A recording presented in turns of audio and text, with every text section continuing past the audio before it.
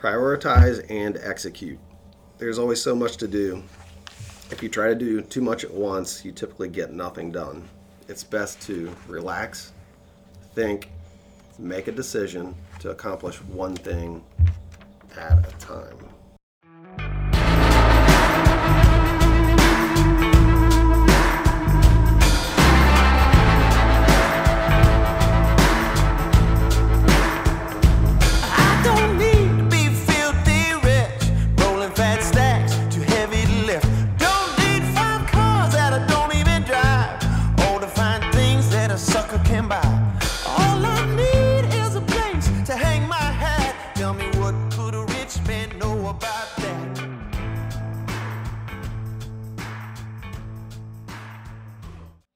Good morning. You are listening to the Glock and Doc audio encounter. My name is Sadie, and I'm sitting here with Tim Glockner and Dale King, who are freshly back. You guys are looking good. No bags under your eyes. Well rested.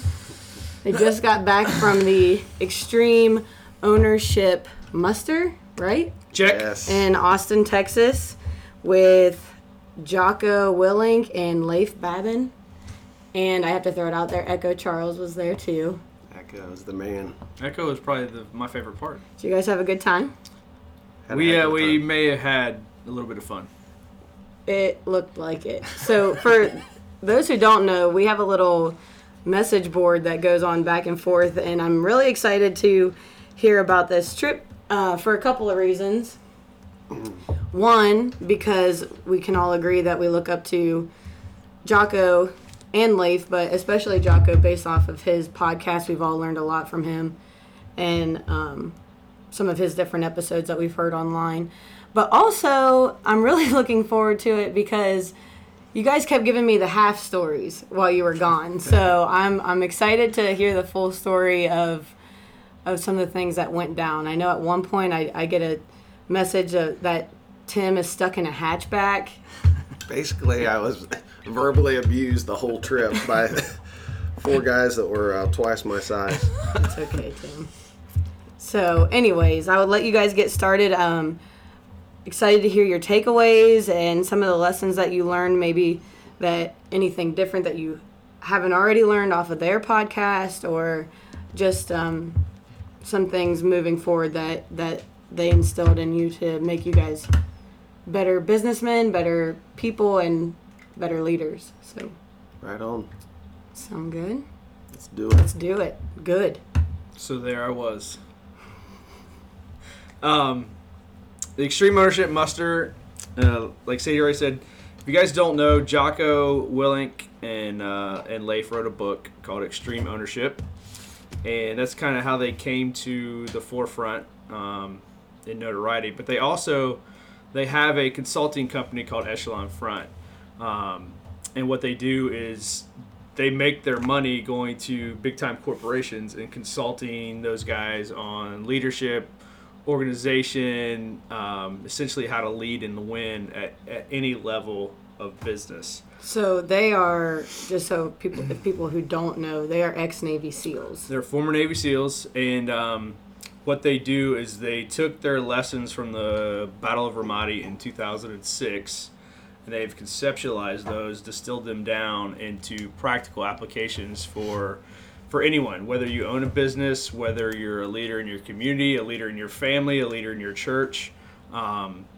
They've taken their experiences and through the book Extreme Ownership, try to pass those lessons along. And they do corporate consulting, so they'll come to your place, GM or whatever, and you might be faced with a problem, and you'll consult out to these guys to kind of help. They'll help you along with whatever issues you're having. So, from several years of experience doing that, and through the podcast, that's kind of how I got hooked on to Jacko. Was listening to his podcast. So you hadn't read his book prior to his podcast? I actually had not read the book prior to the podcast, and the reason is his podcasts are three hours long, and I caught up on all of them within a period of about 6 weeks. Right. There's like he's at like 80 some right now. Yeah. So I quick studied the book on the way down there just to make sure I wasn't missing anything. Right. Awesome. Yeah, it sounded like Jacko was here every day for like 6 straight weeks. The podcast was always rolling. So, well, cool. What about like their demeanor? I feel like based off of the podcast, I know that we kind of talked before this, but first impression, a little intimidating. But then you said once you got to know them, pretty cool guys, right? Oh, yeah, definitely. I actually briefly passed Jacko at another event in San Antonio, and I was just sitting there chatting with another guy, and then all of a sudden out of the corner of my eye, I see Jacko just walking past me very angrily, sprinting. He leads, any room that he goes into, it's always like jaw first as he kind of walks in there.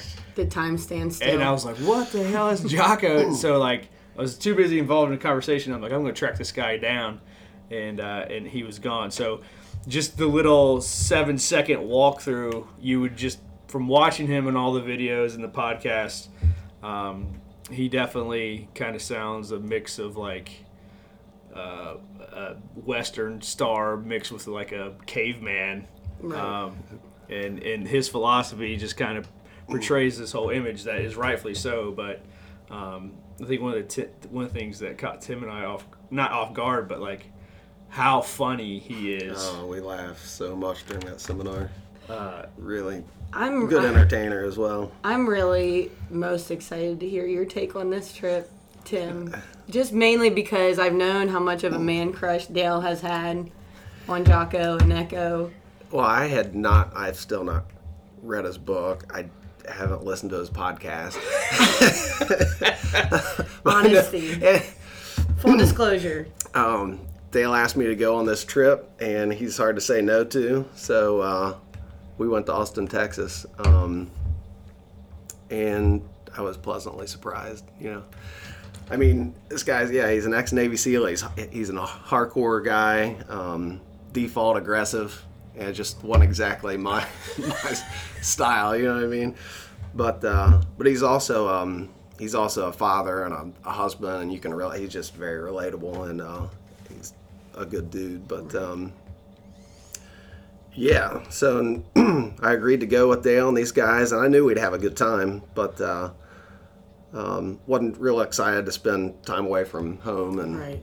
Yeah, especially And work. considering you'd been gone like the last 3 weeks too. So Yeah. I'm those sure are business trips too. That is a side note. I feel like I got attacked on the last podcast because I'm never here, and then you guys just take off together and we have were- this kick-ass trip down in Texas. Well, it's not our fault. We have fun wherever we go. Business If business happens in the course of having fun, then That's right. So let's tell everybody the group of guys that went, because I think that's a pretty dynamic group that you guys had go. You have Dale, the small business owner, gym owner, Tim, car dealership owner. Talk about some of the other guys that went with you, because there's 5, right? Shane Nunley is a operations guy, accountant, quality control guy, super smart. Kind of tired of hanging out with all my friends that are stronger and better and faster than me, but he gets used to it. yeah. We got Nelson. Nelson Claver went. He's a minister. He's a firefighter. He's actually a small business owner too. It's like a media marketing company. Super smart guy. Yeah. And then we also had Kareem. Kareem's a physician, and he's also a small business owner as well. Right. So you kind of had like a wide array of people going, so that just like goes to show that anybody can take leadership. Oh, yeah, absolutely. Away The average, from- if Tim wasn't there, the average size probably would have been 6'1", 220. But I'd say with Tim going, it was probably 5'11", 205-ish. So he kind of brought the size average down. That's okay. And the bench press average down. Plummeting. Plummeting. That's okay, Tim. One of the That's questionnaires on the survey form was, how much do you bench? And I was just like, leave it blank, Tim. Aw. Just don't go there. All right, so let's get into it. I'm excited. I'm sure the listeners are excited, and I want to hear some of the things that we didn't already know from the podcast, and what you guys are going to do moving forward to be better leaders in what you do. So let you guys take it away, kind of bounce it back and forth, and see what happens. Tim, you want to start us off, brother? Well, I was just going to finish with where I started my thought with who wants to take time to go away to training. You know, every time I mention this to one of my employees, they never want to take time, and I never do either. It's like working out. You always dread going, but you never regret when it's over. And had a great time. Probably learned as much from the 4 dudes I went with as I did at the conference, and I learned a ton at the conference. But and just made what I feel like lifelong friendships, and that was worth the trip. But yeah, so my first takeaway is just invest the time to get better, especially with professional training, and especially if you can get away from the daily grind and get away. So it's always good to read books and listen to podcasts. We should do that too, and I'm definitely going to do both. I ordered 8 of Jacko's books, and we're going to go through that with my 7 key people at work. But my first takeaway is just invest the time, get away. That's a good point. Get after it. Yeah. A lot of times I feel like people get stagnant. Like they reach a peak and then it's like, well, I'm where I want to be. They don't, sometimes people don't feel like they need to go that extra mile to get that additional training or think they need to get better. So that is a good point. And that was actually essentially Tim's, in a way, talking about detachment. And that's one of the concepts that they talked about. So as a leader, it's real easy to get down in the weeds, to be in every single detail, to know every single aspect, to doing everybody's job that you are essentially employing them for. And before you know it, you're so swamped down in the weeds that you're not doing your job as a leader and doing that forecasting and vision and planning for the next step. So it's real easy to get swamped down with the date, like, oh, there's no way I could ever leave. There's no way. Like, first of all, you just need, if it's like the saying, like, if you don't have 30 minutes a day to work out, then you're in trouble. You got problems. You're, Your time management skills are something's wrong there. So exactly, you just need to be able to pull away and go on a vacation, B, go on a trip like this, or if you can't afford to go on something like that, give yourself a long weekend, grab a book, listen to some podcasts, pull yourself away, unplug, so you can not worry about the daily grind. Yeah. And then you can kind of focus on helping yourself out, so you can help your team out. Good. Very good. Detachment. So we also learned about the laws of combat, and Jacko writes there's 4 laws, and he writes a chapter on each one, and there's a ton with each law, but I'll just kind of briefly cover these. The first law is cover and move, and it's in military operations. There are many different branches, companies, platoons, etc., that are all responsible for different functions but have one goal, and that's to defeat the enemy. And trust and communication is key.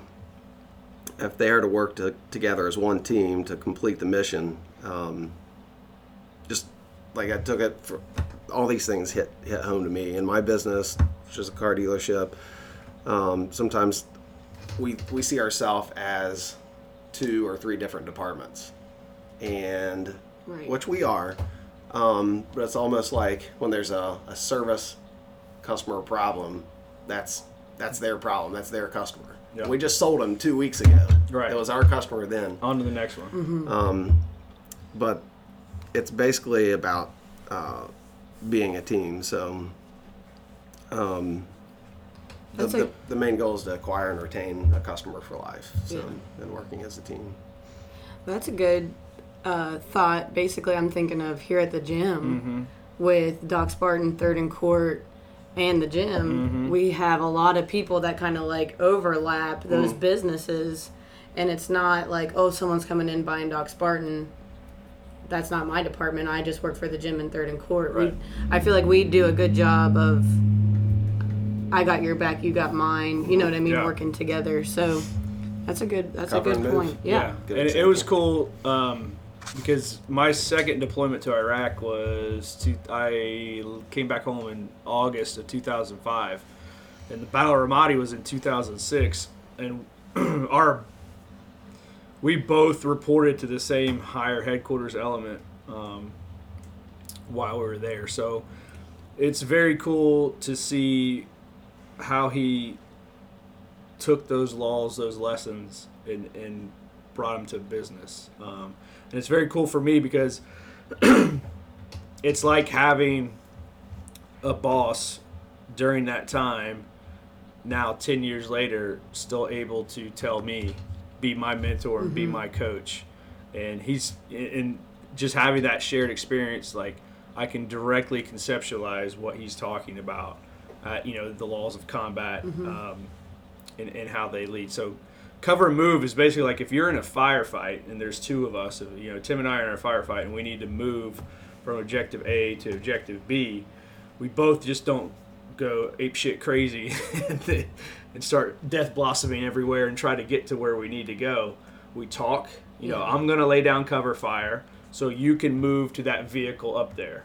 Once you're behind that vehicle, you can start laying cover down, or you can start laying cover fire against the enemy, so I can move leapfrog up to the next vehicle that way. Okay. So essentially, cover move is teamwork, exactly like Tim said.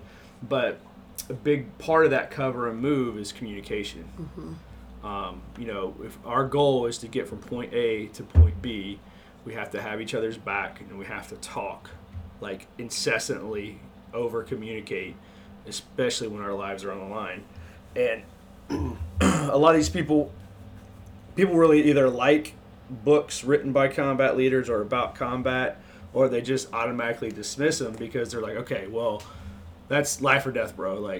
I'm just trying to pay the bills. Yeah. Well, I would say if you're just trying to pay the bills, you're in the wrong business anyways. But their point is, and I can almost kind of agree with this. I mean, nothing ever takes a stress of life or death. However, as somebody who employs someone or you're self-employed, your livelihood is on the line. Not necessarily just your life or death, but if that paycheck, if money stops coming, now my home is at risk. My 2 kids are at risk. So life or death and livelihood are very similar in the stress levels. Right. And some people get stressed out more when they're talking about they have a small team of 4 or 5 employees that are relying upon them. What I said. Aside from just your own self and worrying about yourself, you now have X amount of people working for you that are relying on your business to succeed. So, yeah, that's a big worry there too. So basically, these quote unquote laws of combat apply to everyday life. Let's hear law number 2. Law number 2 is simple. The mission must be simplified. If people don't understand, they cannot execute. You can be the commander of the best Navy ship in the world, but if no one knows where you're going, the ship will float aimlessly all over the world. So I knew when I heard this, we just overlook these things that we've got to make sure that every person on our teams understand what the mission is. When you ask people, typically, do you understand what the goal is? They're going to say yes, 99% of the time. So they don't want to let the leader down. But we've got to ask them not only that they understand, but to explain the mission back to us to confirm that they actually do understand.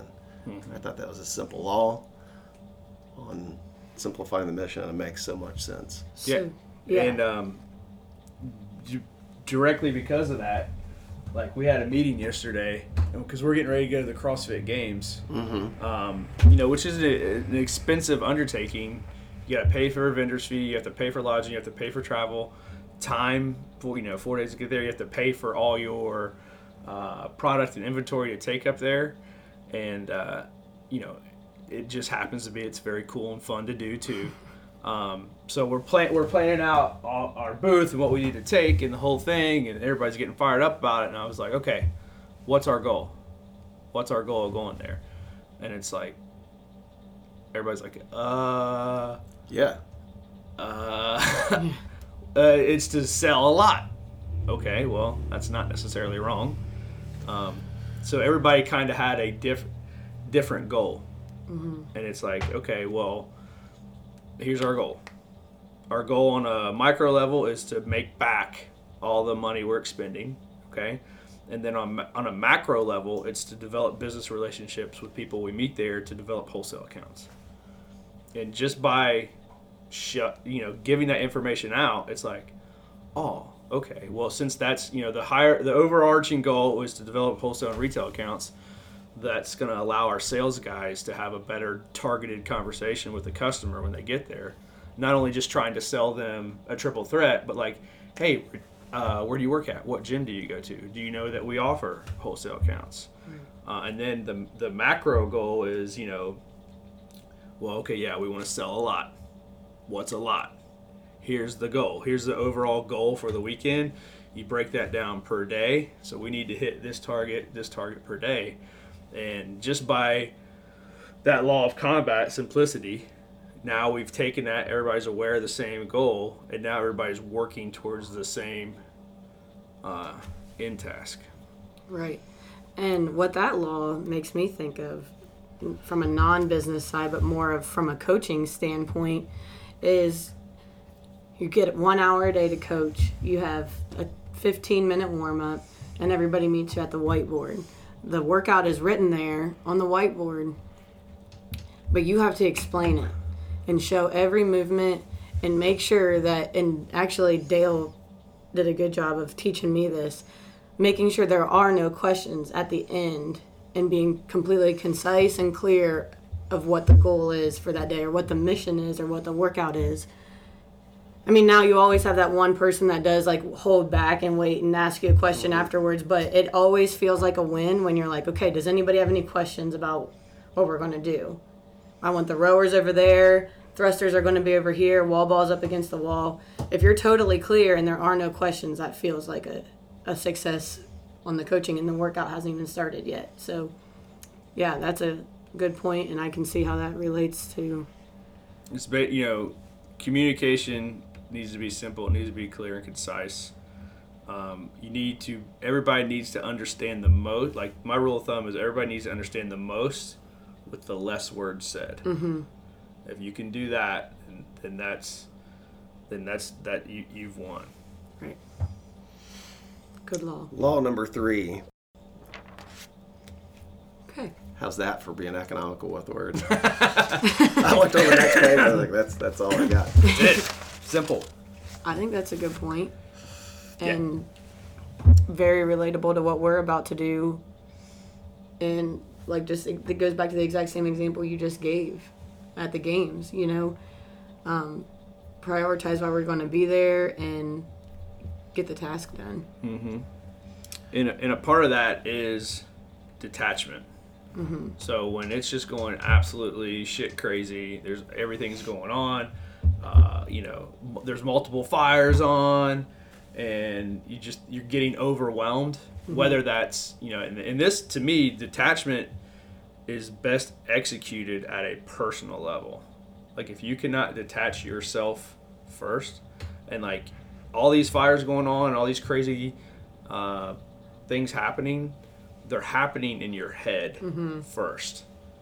And if you can't detach from being able to separate positive thoughts, negative thoughts, getting overwhelmed, then you're not going to be able to detach in real life when you legitimately could have 5 different fires happening at the same time. And you just, it's fight, flight, or freeze.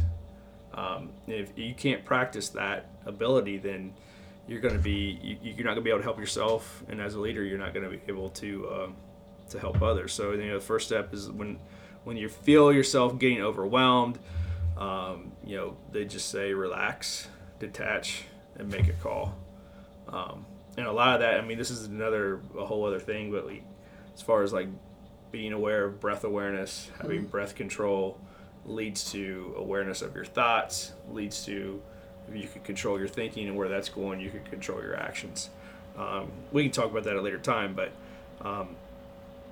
prioritize and execute. You have to be able to pull yourself out, think of something. What's the most important thing now? Let's fix that, and we'll move on to the next one. You know, everybody's going to give you a list of 10 things that are super important to do and they must be done at all at the same time. Well, you can only do one thing. Yeah, nail out that first one, and then head on to the next. Right. And the last law, number 4, is decentralized command. Simply put, everyone leads. By sharing the vision, confirming understanding, and empowering everyone to take ownership, you can move people to action and win. So you don't want to have, if everyone's waiting on the leader to make every single decision, you're going to fall short of the goal. Now, if everyone is empowered to make a decision, but no one knows exactly what the mission is, and there's not trust between all the team members, that can be a disaster too. But if everyone understands the mission and there's trust and communication, then everyone can lead, and that's what decentralized command is. No, I feel like that is probably like a key characteristic of being in a sales situation. Because how many times a day do you have to make a call? You know what I mean? And when you're working with the public or, people coming in and buying your cars, they're going to have questions. They're going to have, they're going to try to wheel and deal. And you've got to be able to think on your feet and be able to roll with the punches that way and not be like, okay, let me be right back. Right. Which everyone hates that stereotypical car buying. The customer hates that especially. Right. So, yeah, and then on the other side of that, back to going to the CrossFit games, it's like we are all going to know our MSRP and our cost. That way we're not, okay, let me go talk to Dale or let me go talk to Renee about this and see if I can make this call, make this happen. Like, we got to be able to take ownership of the sale and make it happen on our own. Yeah, to me, decentralized command is essentially developing subordinate leaders, or not necessarily subordinate leaders, just developing leaders within your organization. That's great. Okay, well, give people authority, give people responsibility, and let them go. But it's more than that. You can't just say, if somebody shows up day one and like, all right, dude, you're in charge, make it happen. It's like, you're not necessarily setting that guy up for success. So then it's like, well, how do we do that? And the best way, and this is what they talked about, is you got to give good, clear, solid advice with defined parameters. So going back to something as simple as selling products, it's like we have an MSRP, but if we're going to go to an event, everybody kind of expects a deal, and you want to be able to bundle different things together and like be able to do that. Well, you can't. So here's the cost. Here's our cost of goods. It's $5 or whatever. Let's say MSRP is 10, and you need to know that for every product. So when you in your head start like, okay, well, hey, yeah, I want this triple threat. Well, you know what? If you buy 2 more, I can knock $10 off the total cost. And then you just have to be given guidelines as that salesperson or anybody in there, and allow that person to go out there and make, because they're the ones on the front lines dealing directly and consuming with or interacting with the customer, and I can't, as the owner, do that. Right. And that's not my job, and I shouldn't want to do that, because if you're my top salesperson, you're gonna probably know what works. You should know what works better. And if you're like, dude, here's the thing, here's what I've been doing. They've been coming in wanting 1, and I've been upselling them to 4. Yeah, we're taking a $12 hit, but look how much that's adding to our bottom line. Yeah. And you have to empower those people to make that decision, because the ones on the front lines are going to know what works best, but they also need to have those clear boundaries. Here's your left limit, here's your right limit, stay within that. You do your thing, and go make it happen. Very good. Yeah, and we get asked a lot, like, how do you get people to feel a part of the team, feel a part, more than just I'm getting my paycheck every 2 weeks. How do they feel as an employee? How do you get them to feel a part of the team? Everybody kind of, and I have it in my notes here somewhere, but for everybody's usually the first answer is, okay, well, you gotta monetize the incentives, which doesn't hurt, Right. but that's not a possibility for everybody. And here's the thing: some people don't. It doesn't work. You know what I mean? Some people, and that's where you have to know your people and you have to know their personalities. But if you give somebody a mission or an area of responsibility, it's yours. It's either going to fail or succeed based upon you, and then you reward them and you acknowledge their success. That's going to go well over anything else. Right. But you have to kind of know the person to be able to do that. And you have to explain the mission to them. Here's your job. Here's what I need you to do. And here's why this is so important.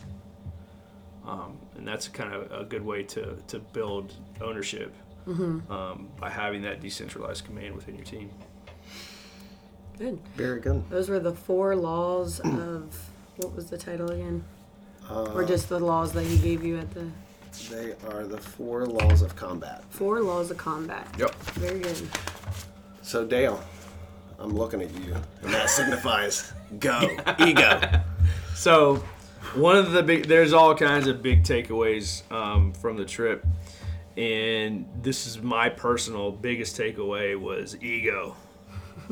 I think if anybody knows me for a while, come on. I think that hit all of us right between the eyes. Right? Yeah. Especially if you listen to the episode about painting my building black, My the God. majority of that decision was solely based upon ego. It could have, potentially gotten me in some trouble, but so they had the whole section about ego, and any ego causes 99.9% of any problems within an organization. I believe it. Big egos are the inability to listen to others. They're unadaptable to new methods and technology. Having a big ego means a lot of times you don't respect your competitors. Oh, we're kicking ass. They don't have anything on us. We, so you don't respect, don't listen to your competitors. Ego limits your ability to conduct a true and accurate self-assessment.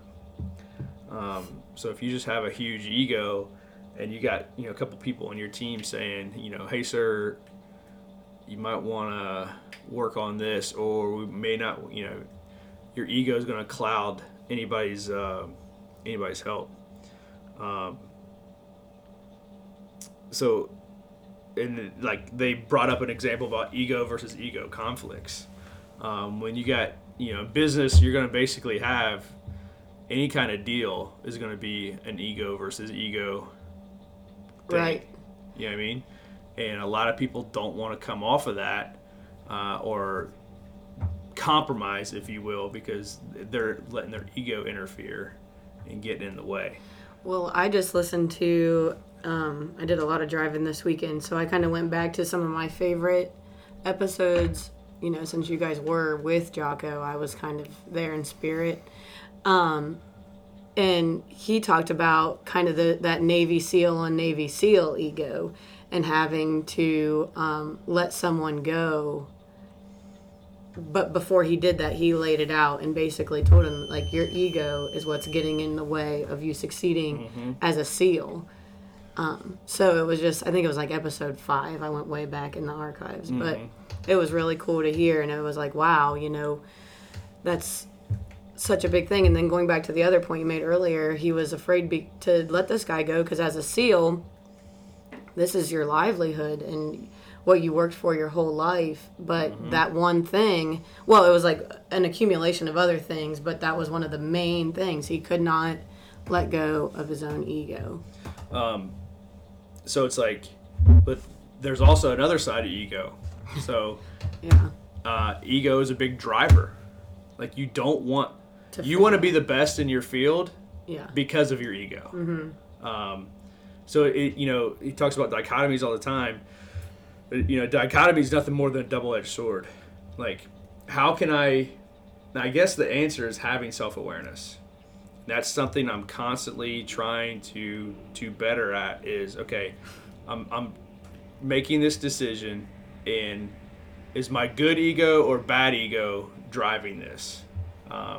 Like, you know, if something bad happens to you, you know, your first response is, I'm going to crush that guy. Right. I'm going to do everything I can, you know, I'm going to do everything I can to crush that guy.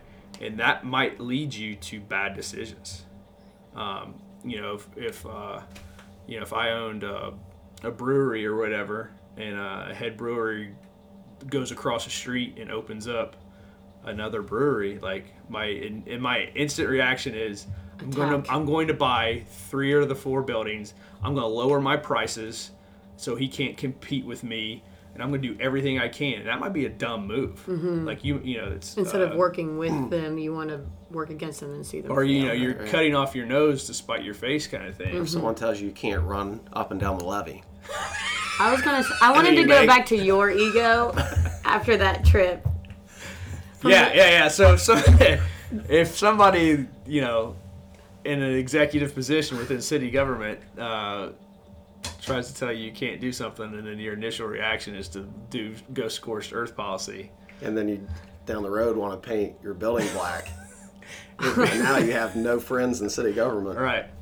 And it's true. I mean, so you got to be very tactical and not let your ego get in the way. So now the other cool thing is it's all about the accomplishment of the mission.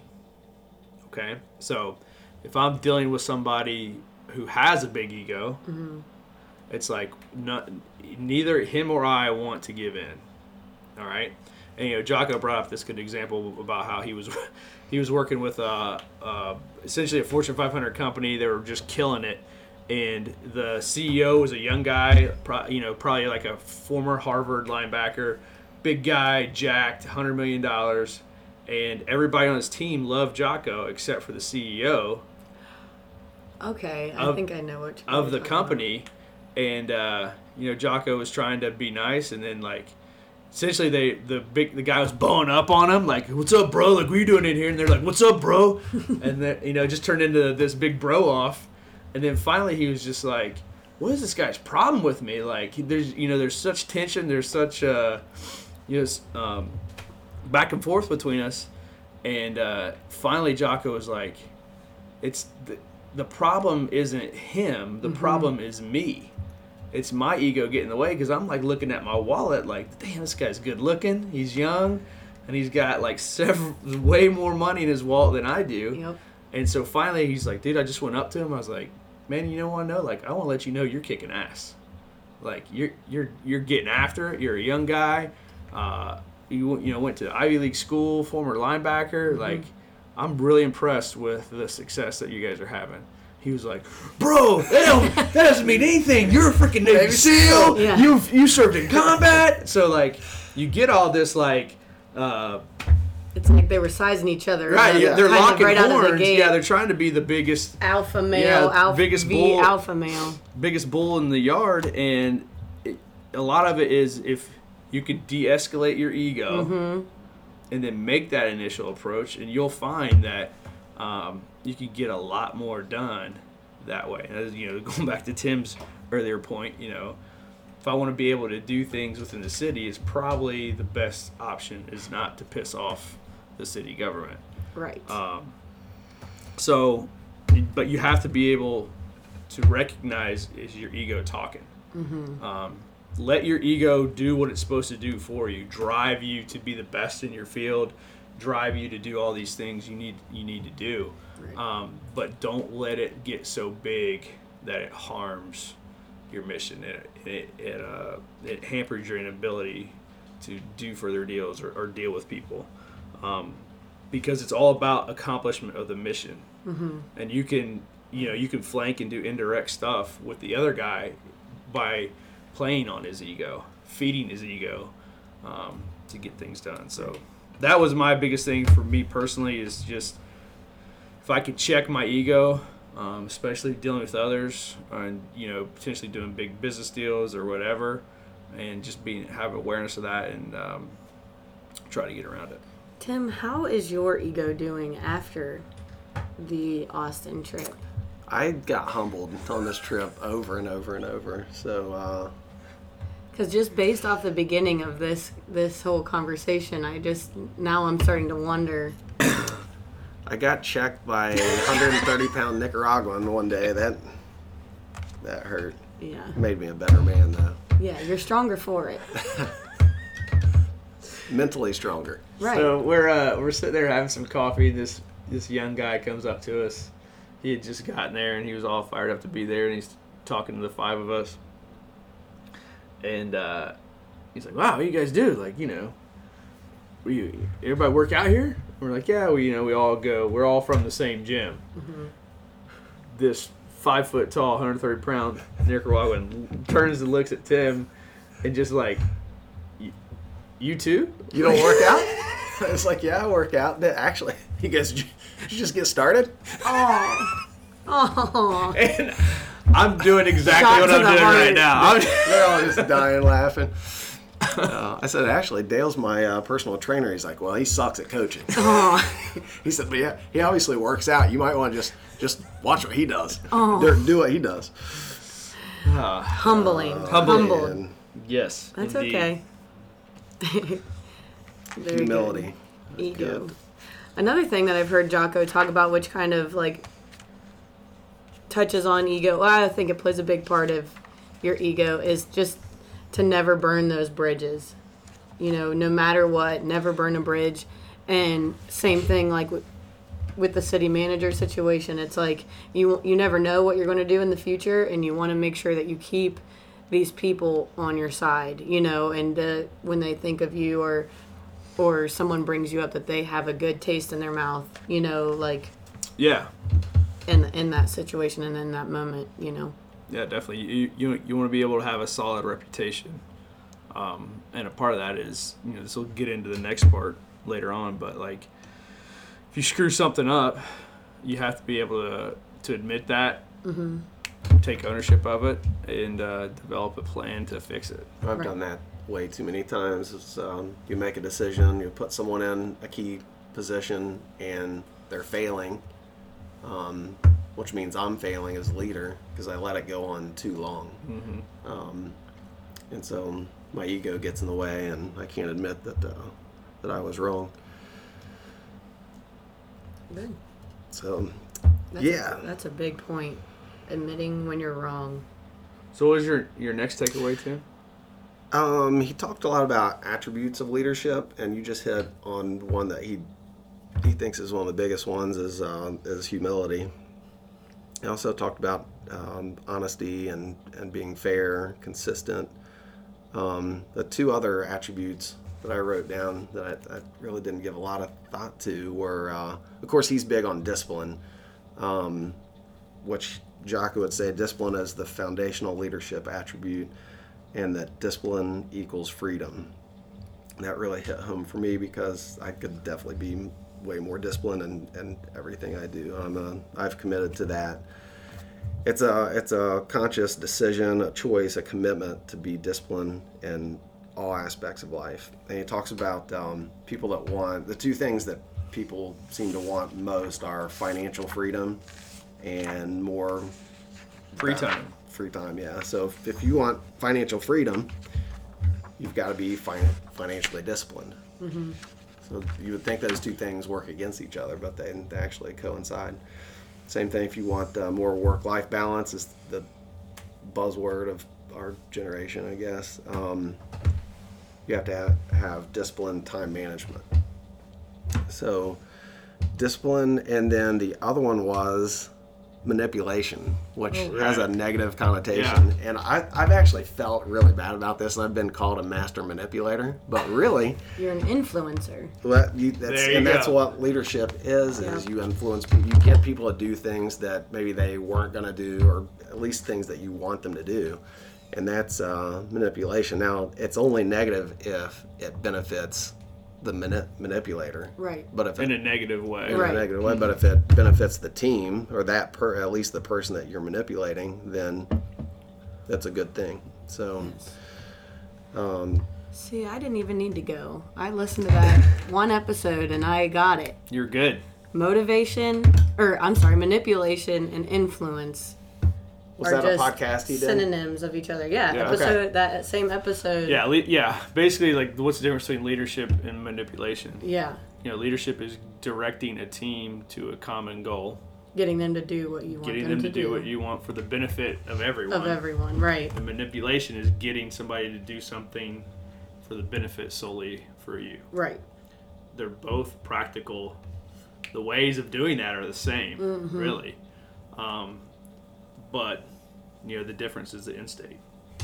So, that's getting people, and leadership is exactly that. You have a wide variety of people, wide variety of personalities. Everybody's driven by different things, and it's your job to know what makes somebody work, Right. to understand their psychology, to best get to reap the most out of them. I mean, if you look at a coach like Phil Jackson or Vince Lombardi or whoever,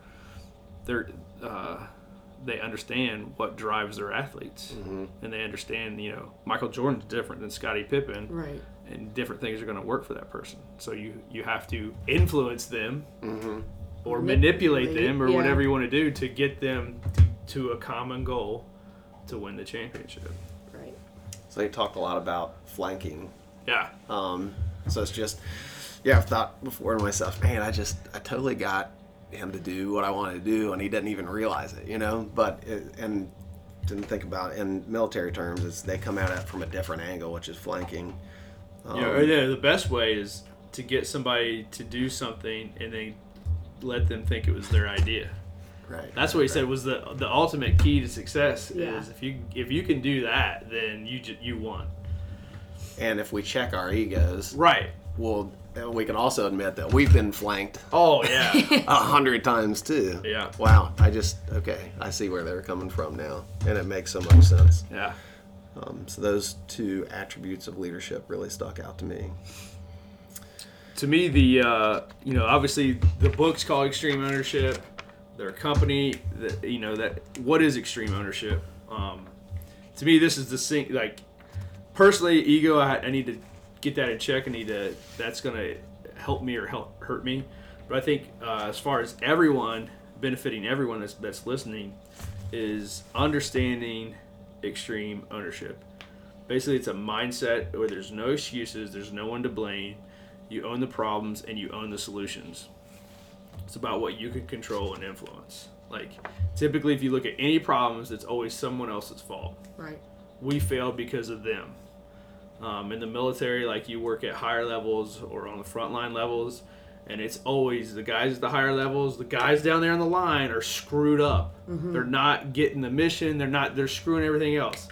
Guys down the line, I wish those guys were down here so they could see what's going on. And it's top down and it's bottom up. Like you have to be like as the leader. Even if you're just a mid-level manager, you're not the CEO, you are still responsible for the company's success. That's what extreme ownership means. Like, as an employee, and I've been both, it's super easy. Like, if you acted how would you act differently if you acted as the owner of that company? When you're walking across the parking lot, would you pick that trash up? As an employee, probably not. But I damn sure won't see an owner walk by his or her parking lot and not pick a trash up, not put the toilet paper back on the whatever the hell that thing. That is my number one thing. I swear to God. As soon as you just said that, my hairs stood up. I on my punch arms. holes in the walls when I see you took the effort to get the toilet paper out, Yes. and then you set it on the holder. All you have to do is pinch the thing in, remove the cardboard, and put it in there. 3 seconds. Ownership. Come on, people. Own the toilet paper. Don't be that guy. You are the owner of the bathroom. Don't be that guy. Don't piss on the seat either. Yeah, while we're going down And if the you road. do piss on the seat, Wipe own up. it. Take that toilet paper that you set back in there and wipe the toilet seat off. That's what ownership is. If something's broke, don't tell somebody it's broke. Fix it, yeah. Fix it. That's a good point. Whew.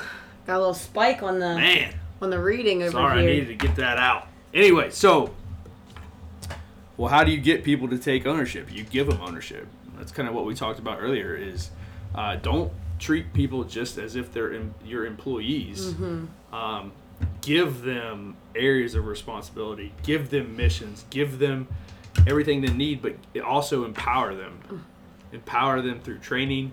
Empower them through counseling. Let them be successful as possible. And Tim will talk about this later, but the goal of the leader is to get rid of everything.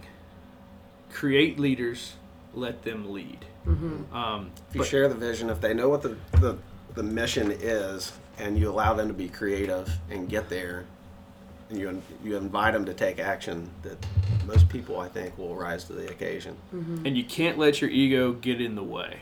And that there's a great book called the E-Myth, and I actually had a conversation with a guy here in town about that.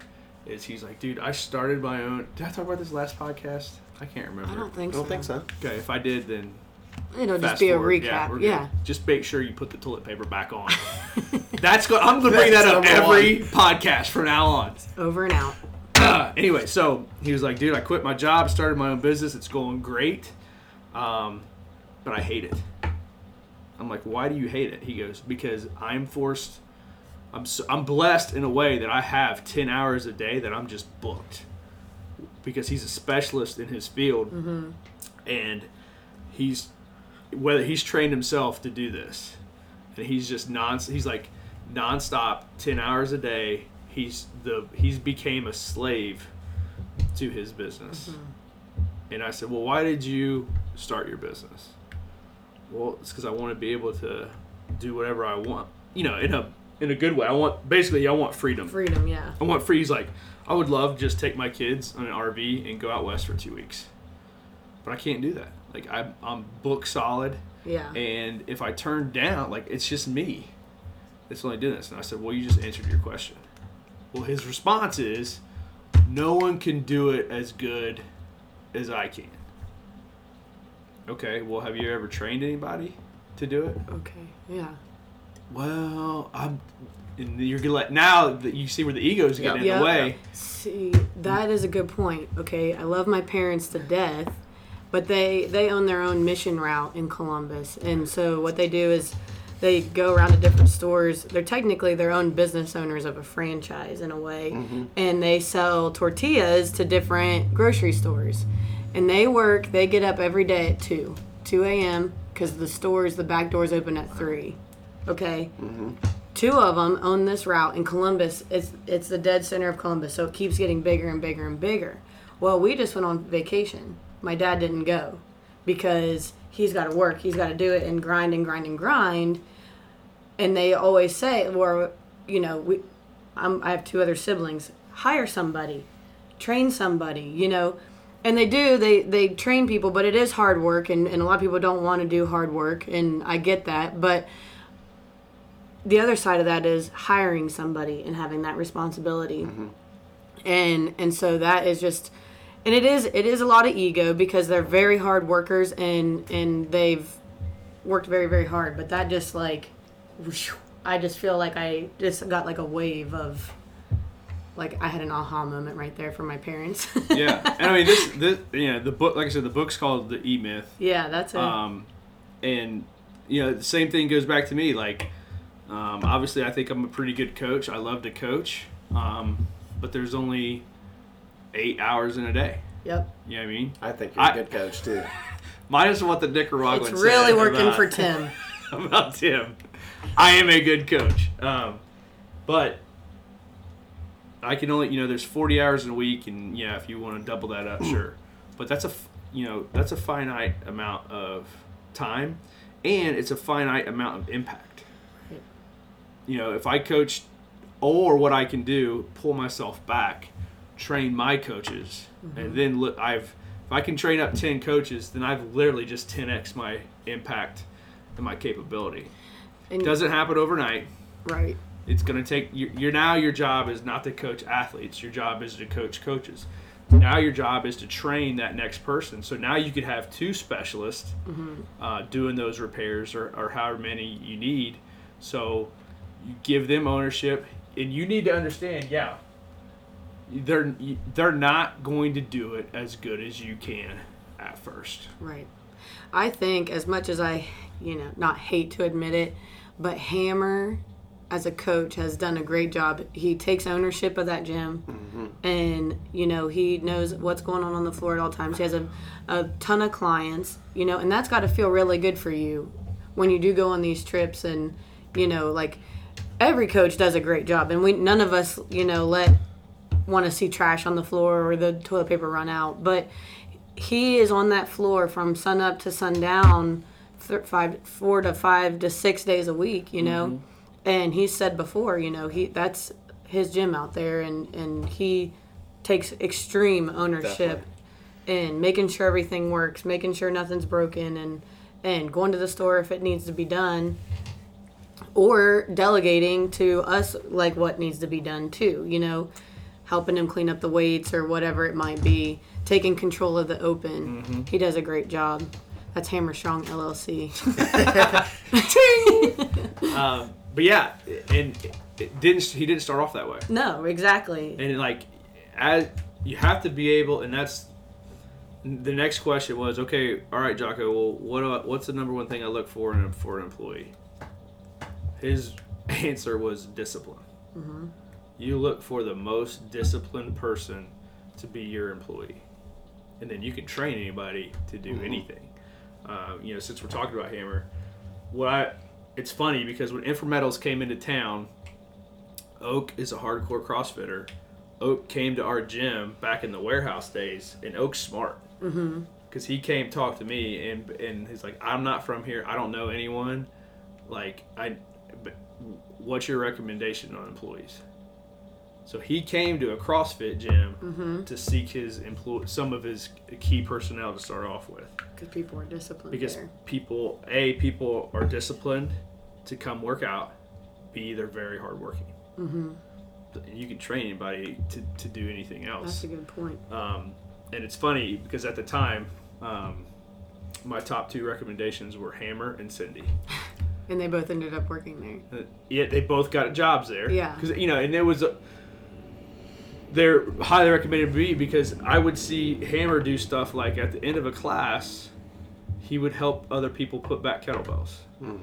He would stay a couple minutes just to kind of straighten up, because you can't teach that. No. You know what I mean? Like, that's just the kind of guy he was, and to me that always stuck out in my mind. Like, man, I want to try to hook this guy up, or because at the time none of this was even a vision of possibility at the time. And it's the same way with Cindy, but everybody that I work with here, I've selected them, picked them, talked to them just based upon their actions inside of the gym. So yeah, ownership is huge, and it goes both ways. If you think something's jacked up, it is your responsibility to lead what Jacko refers to as leading up the chain of command. If you see something wrong, don't be like, oh, well, it's out of my control, can't do anything about it. Have you talked to your boss? Yeah. Have you had a conversation? Have you tried to flank or indirect attack him into getting things done how you need to do it? Instead of like your automatic response being, they're screwed up, everything's jacked up, they're stupid. Okay, well, why are they stupid? Right. Maybe they're stupid because you're not adequately communicating what you're trying to accomplish at your level. And if they keep asking you questions all the time, you know, bro, like maybe it's an ego thing, and like set your ego down and like, okay, like, or use your ego. This is what ego comes into either play. Like in a situation like that, like if you're getting bombarded with questions all the time and you think they're stupid questions, your ego is going to tell you they're stupid. I'm not going to answer them. They're just dumb. I'm not going to deal with dumb people. Or you can use their ego to be like, I'm going to answer every single question they have as fast as possible, and I'm going to overfeed them information. That's what I'm going to do. So you see how your ego can work for you or work against you. Right. And basically, like, extreme ownership is owning a screw up. Like, your immediate human nature, when you screw something up and you know you're responsible for it, that is directly your fault, is to find a way that you didn't do it. You know, you were late because your alarm. Your alarm didn't go off. Right. The electricity went out last night and your alarm didn't go off, or there was a line to get gas that you needed gas to get here, or you know, the kids were screaming in the morning and you had to do this and you had to do that. No, dude, it's your fault. You're just late. You didn't get up early enough to account for all those things, and you weren't here. And it's just like, if you're that person that's late all the time, there's a big difference. If you come in, you know, you're 15 minutes late, and you're like, Dale, I'm a dumbass. My bad, I'm late. But it's got to be more than just owning it's my fault. I'm sorry I'm late. So let's just say it's a class example, okay? Well, you know, if you're the first person here at 5:30 a.m. and you don't get here the doors 15 minutes open. before, yeah, and there's 10 people out in their cars that are paying good money to come here, like, that's a big screw up. Mistakes happen. So when you come in and you're like, before you heard it from anyone else, I was late. Here's what I did. For every person in there, I did 3 burpees. And then I went and then I got them all a coffee. And what I'm going to do is I bought a backup alarm clock, a battery powered alarm clock, so I'll never be late again. Right. As a boss, I want that person every time, instead of Tim coming in, like not saying anything, B, letting me find out from somebody else. Yeah. And then making me confront him about him being late, and then like, oh yeah, man, it was just long line at Tim Hortons. Yeah, didn't hear. The alarm didn't go off, man. And you know what? It's that alarm, like, man, you know what I mean? Like, it was this, that, and the other. Like, which situation would you rather respond to? Which person would you rather have? You know what I mean? Because a lot of people think, well, if I admit my screw up, that's going to get me in more trouble, instead of like trying to find somebody else to blame it on. No, like, take extreme ownership of the situation. This is a good segue into take care of your people. Oh yeah, that was a good point that I took away, and I failed at this multiple times, and even just recently, I want to coddle my people. I want to like have their back, and taking care of people is not having your manager's back or your trainer's back in this case, and making them feel like they're untouchable. If you do this, which I have, you make it easier for them to fail and negatively affect their team and ultimately their family and themselves. So with that example, if they're getting here right at the bell and they're letting down your clients, you're not doing them any favors by letting them fail. So on the other hand, taking care of your people is being honest, giving constructive criticism, setting clear expectations, sharing the vision, and sharing it often, making sure they understand, and then following through with consequences. If you got to set someone down, you do that. Too often I just want to put my arm around someone and say, man, it's all right, I understand, blah, blah, blah. You can't do that over and over and over. When you coddle them like that, it really erodes trust and everyone else that's watching that, and kind of can ruin your corporate culture. And then giving praise only when it's truly due, which Jacko talked about that. He's not big on praise. Cheerleading. But you can, I think it's important to acknowledge people though, but not unless it's truly when it's truly due. So yeah, if you're taking care of people and you're taking care of their short-term needs, that's probably not a good thing. If you're honest with them, then you can protect their long-term needs, and that's more important to the whole team, and especially that person that you're coaching. Yeah, I agree. I think Dale, you do a good job of this. There's been a couple of times I've been sat down since I started coaching, or working for the nonprofit or whatever it might be, where I've kind of had to sit down and take that criticism, and you always do a good job of, like, when I leave, I feel like I learned something, and I understand why you're telling me what you're telling me, and I can see it, you know what I mean? Otherwise, my ego would be in the way, and I would be like, well, no, I didn't do that, or I didn't do anything wrong. And so I just feel like, and we all have those, well, I remember the time Dale sat me down and told me this, we always sit down, all the coaches and I we will talk about that, but no one ever was like, and he was totally wrong, or whatever. So yeah, I think that's a huge part of being a leader. And on the other side of that, back in your families a lot, especially in today's world, like, everybody's a cheerleader and thinks that their kids are like the best thing, and which they are, and I don't have any, so I don't know, but praise them when it's due. It's not every time, oh, look what Jimmy did today, look what they did, this is so cute, it's so this, just when it's due, it means so much more. It's like, I think that's a big thing. Yeah, there's funny story. There I was a young lieutenant in officer school, and it was like 23rd birthday. So we'd go out and get hammered,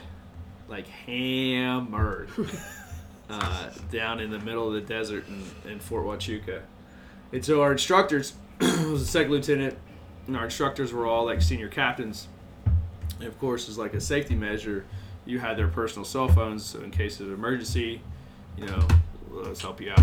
Well, my quote-unquote friends thought it would be a good idea, since I was hammered, to call the instructor and then put me on the phone with said instructor. Wow, you're blabbering. Why I'm blabbering incoherently, which is not something you want to do. Major no. In a rigid military rank environment. So I don't even remember what I said.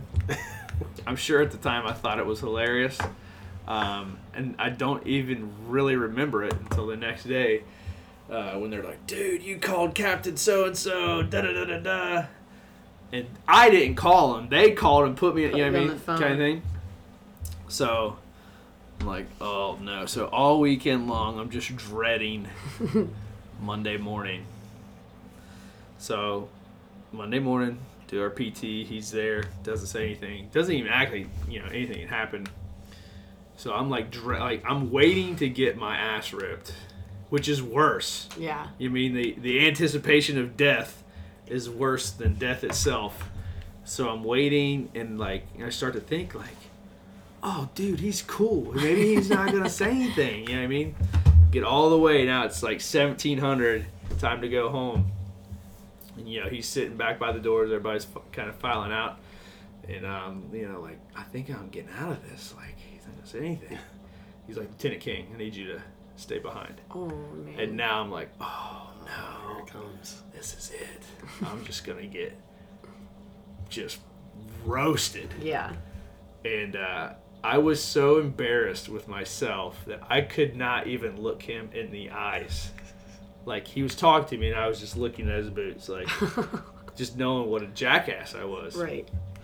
And so I'm fully well expecting just to get flamed, to do PT till I die kind of thing. And he's like, so, about your phone call. And I'm like, sir, I'm so sorry, sir, sir, I'm sorry, like, da, da, da, da, da. He goes, here's what you should learn from this. Beyond, like, he's like, you don't do that, like, yada, yada, yada. Right. He goes, but here, besides all that, here's what you need to understand, is not only did you let yourself down, your buddies let you down by doing that to you. He goes, when you're in a situation like that, you need to be the guy that says, you know what, dude, like, this is not a good idea. Yeah. Like, you need to be the kind of person in a group environment like that, no matter if it's 2 beers or 15 beers, you need to have enough sense to take care of that group and ensure that it doesn't happen. So that was 15 some years ago, and I tell that story all the time because that lesson has impacted me, like, to this day. Right. And he wasn't screaming at me. He wasn't yelling at me. It's that kind of like classic dad disappointment kind of thing where he was just like. So in a situation like that, you got to be able to confront somebody, because no matter if you think somebody's an asshole or not, or like, no one likes to have a confrontation, especially when it comes to somebody underperforming or somebody doing something wrong. Like, even if you think that person just doesn't care and is the biggest dick in the world, I guarantee that guy would rather do something in his day than have to confront an employee about discipline or underperformance or something like that. Right. But the thing is, like, you just got to be able to, as a leader, you have to have those hard talks as soon as you see something go. Right. The quicker you can cauterize the wound, the less the disease will spread. And it's hard because you want to be the nice guy. You want to be the nice guy that has Everyone fun with likes it. you. That everybody likes you. That goes back to the taking care of your people. Sometimes taking care of your people means, like, sticking a boot in their ass and then make sure they learn something from it at the same time. So. Well, good. Sounds like you guys really got your shit together down there. Yeah, we got a lot out of this conference. Yeah. for So sure. my main question is, like we said at the beginning, we've listened to the podcasts. Some of us have read the book, and now you've gone to the conference and seen it in person. What, as leaders, moving forward, are you going to change, or are you going to, because we kind of do this, sustain, Improve. Yeah. What are you going to do to And that's a solid example of a debrief, which was another point. Like, Tim and I probably combined have 20 pages of notes. Right. I'm looking at this right here. And maybe this is like a part 2 kind of thing, but so to me, other than the takeaways, like, what I need to start doing better here is I need to do a better job of training. And training can be anything. Because I'm self-aware. Like, my thing is, like, I did it all on my own. Why aren't you doing it? What is your problem? You need to be in my mind knowing exactly what I'm thinking at this moment. What is your problem? Well, the problem is me, asshole. Like, you have to provide clear guidance, clear expectations of what you're thinking, what the vision is at that time. That's A. Then B, you have to train your people to the standard that you expect. So, the ultimate success of a business is, as a leader, you can go away for a month. And it's not about you going away for a month and the business quote unquote survives. You go away for a month and then you get briefed on how they kicked ass. Right. While you were gone. Have you ever gone away and they did better when you were away? I'm sure every time they probably. I do. They definitely enjoy it more. Yeah. But I mean, just real quick, without that's a great question. I need to communicate better. Bottom line, I have to do a better job of communications for all 3 companies actually all 4 organizations. Because, shit's coming in hot at my level. Yeah. Like emails, text, messages, let's do this, let's do this, let's do this. Let's consider doing this, blah, blah, blah, blah, blah. And it drops, and that's my fault that it drops. I need to do a better job of communicating. I need to do a better job of explaining the vision, and I need to do a better job of training individuals to go out and dominate. Good. Very good. Follow that up. Okay, Tim. Well, I mean, I've got to develop my own leadership skills first so that I can help develop my key people's leadership skills.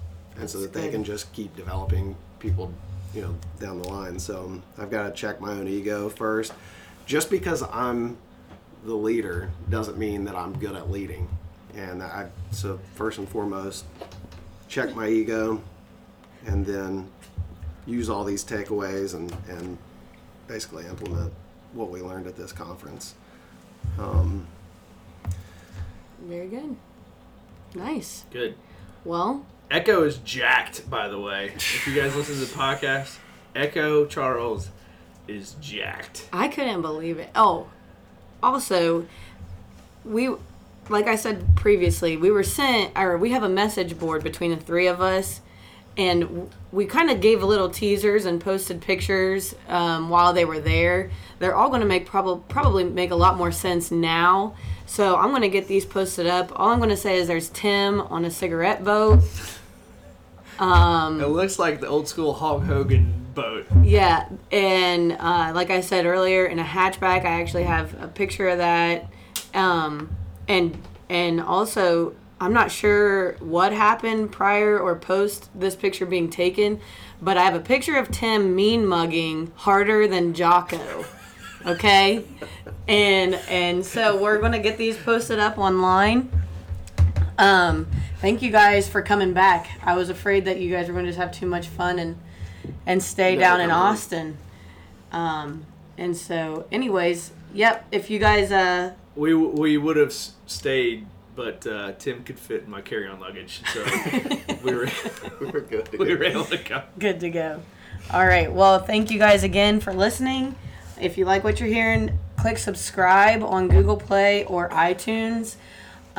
Shoot us an email. Like we said earlier, this could potentially be a part 2 podcast at a later date. So if you have any questions, shoot us an email, glockanddoc@gmail.com, or post on Facebook, and we will get back to you as soon as possible.